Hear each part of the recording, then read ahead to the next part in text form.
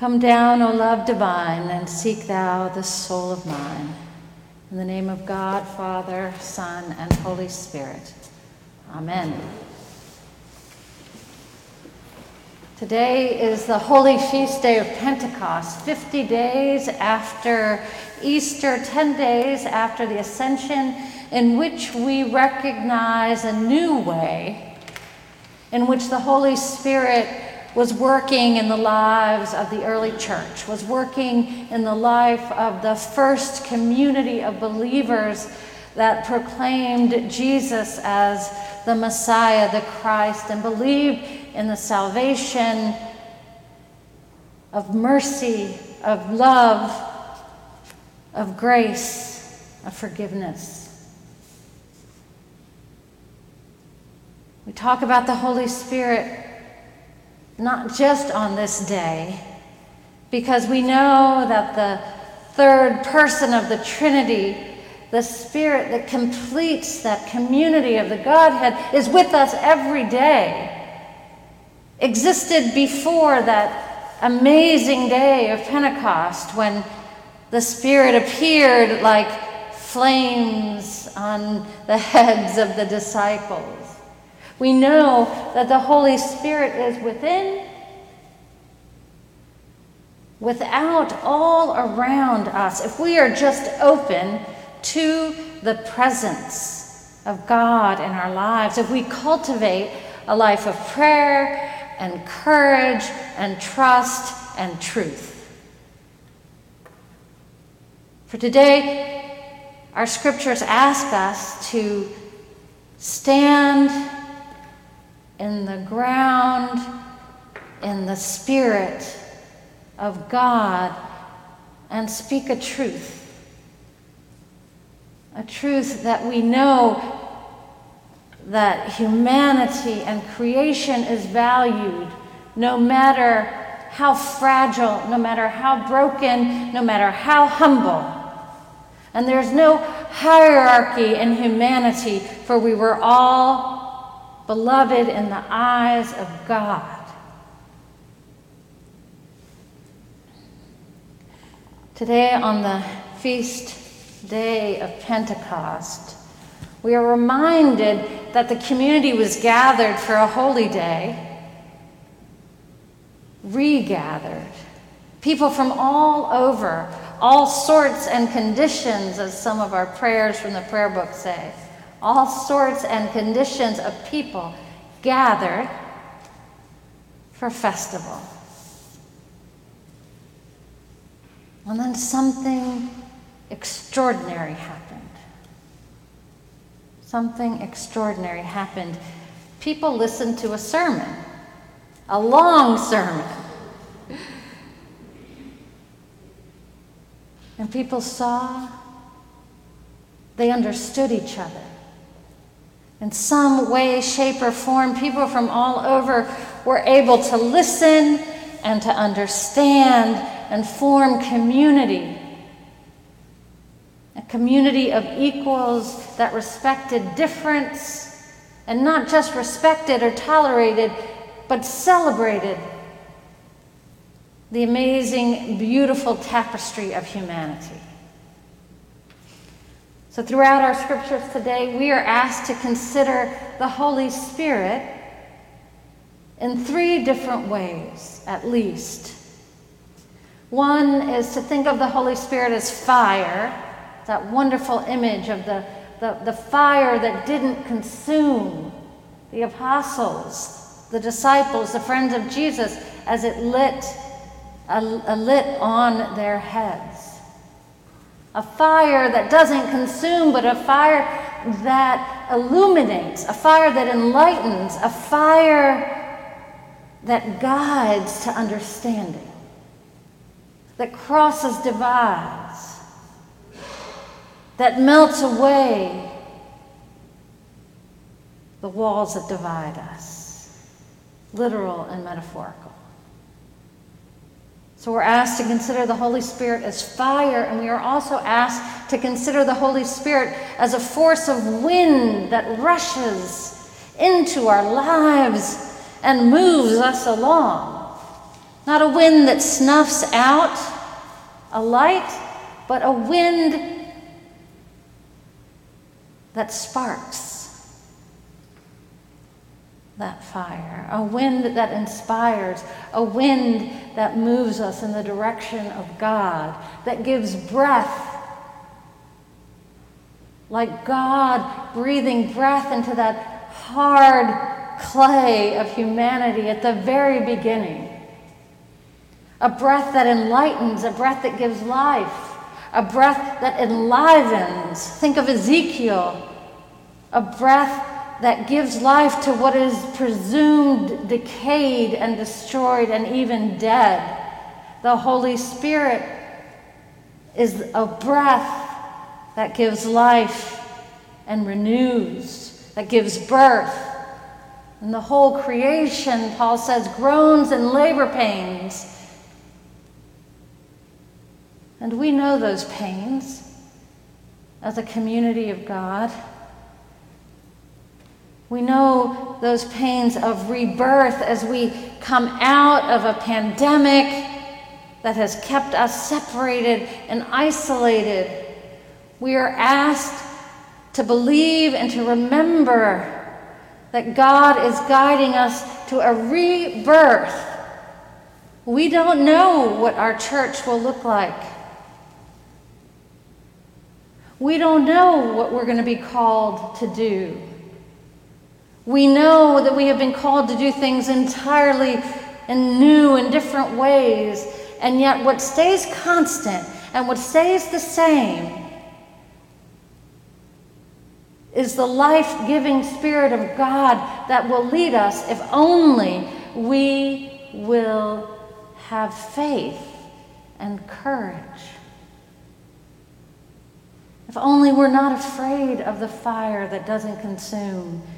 If we will know and act in awe of the power of God in our lives and in the church. And that's where I get to the third thing we're asked to consider. The third way we're asked to consider the Holy Spirit today is a bond, a gathering of friendship. Jesus called his disciples friends. And when Jesus talks in the Gospel of John today about leaving an advocate, and so many other ways you can translate that word and works of the Holy Spirit, but he is leaving a bond of friendship and community that together can be a force for God's goodwill, a force for renewal, a force for healing. The church gathered by the Holy Spirit, by God's gift of presence, by God's gift of life, enters into our relationships and our frail, broken humanity and uses us for the glory of God. In the midst of trouble, when we can testify to the truth of the one whose love is more powerful than hate, whose healing is more powerful than any woundedness, whose unity is more powerful than any division. When we can testify to that truth in the confidence and trust of the Holy Spirit, then we can overcome any fear and gather again in friendship to rekindle and be fulfilled in our purpose that God has given us. We can gather and be filled with the Spirit and overcome whatever fear we have. Remember, friends, we did not separate ourselves from each other out of fear. We stayed isolated and we stay limited right now out of love for our friends, even strangers, to keep each other safe, we separated. To keep each other safe, we isolated. And still, as we come out slowly, following the enlightenment of God's holy flame, we will err on the side of caution, not because we fear, but because we love. We love the most vulnerable. We are a community of friends, not just of the strong and the powerful. We are a community of friends in the Spirit, which makes weak and strong, healthy and not so healthy, one in the Spirit. One of the most amazing things about this story of Pentecost is that the new way that many people understood the presence of the Holy Spirit and who had access to the Holy Spirit. It wasn't just a few prophets. It wasn't just a few judges. It wasn't just a few chosen. It wasn't just the Messiah. We have access to the Spirit by our faith, by prayer, by our acts of love and reconciliation and confession and renewal. I love this quote by Annie Dillard. And part of it seems a little harsh, but the part that I'm going to tell, I take, and it just captures my imagination. And she says that often the church forgets the power it invokes when it comes together in prayer and liturgy. The church is like a kids playing with a chemistry set that don't really understand the power of the chemicals they're putting together. They're just playing with fire and smoke. Sometimes we forget the power of the one that we invoke, whether there's 50 people or 500 in the church, the power is the same. And instead of wearing nice dresses, maybe we should wear crash helmets, and the ushers should give out life jackets, because the Spirit will disrupt our lives for God's good and holy purpose, for our healing and our humanity. There was a legal service called Acorn Legal Services. You know, Acorn, the nut. And their motto, which they said they put all over the place, was, "A mighty oak began as a nut that stood its ground."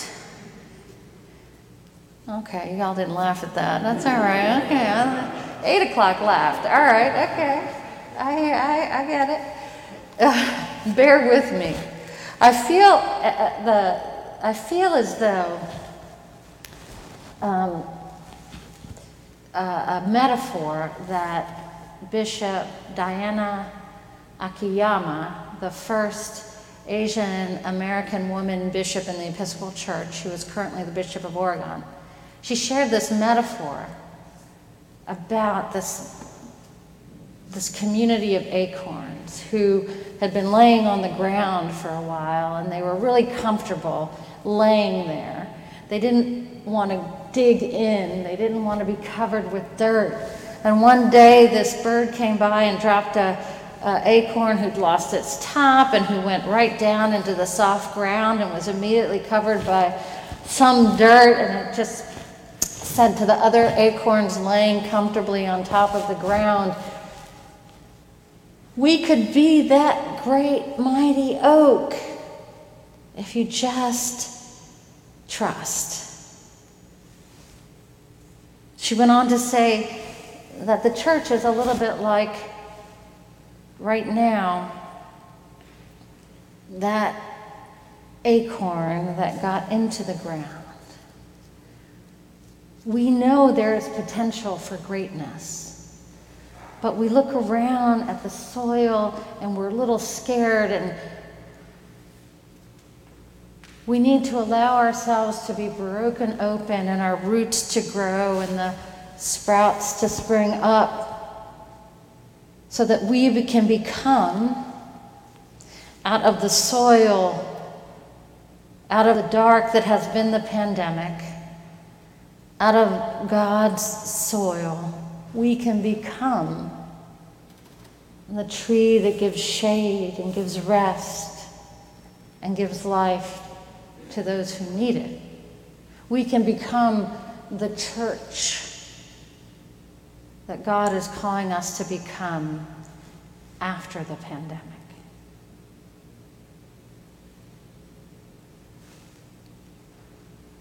We are asked to consider the Holy Spirit today as fire, as wind, as friendship. We are asked to consider giving over our lives to the testimony of the truth of God's good and gracious and ever-present love. In the words of that hymn, that love create a dwelling place for the Holy Spirit in our lives. Amen.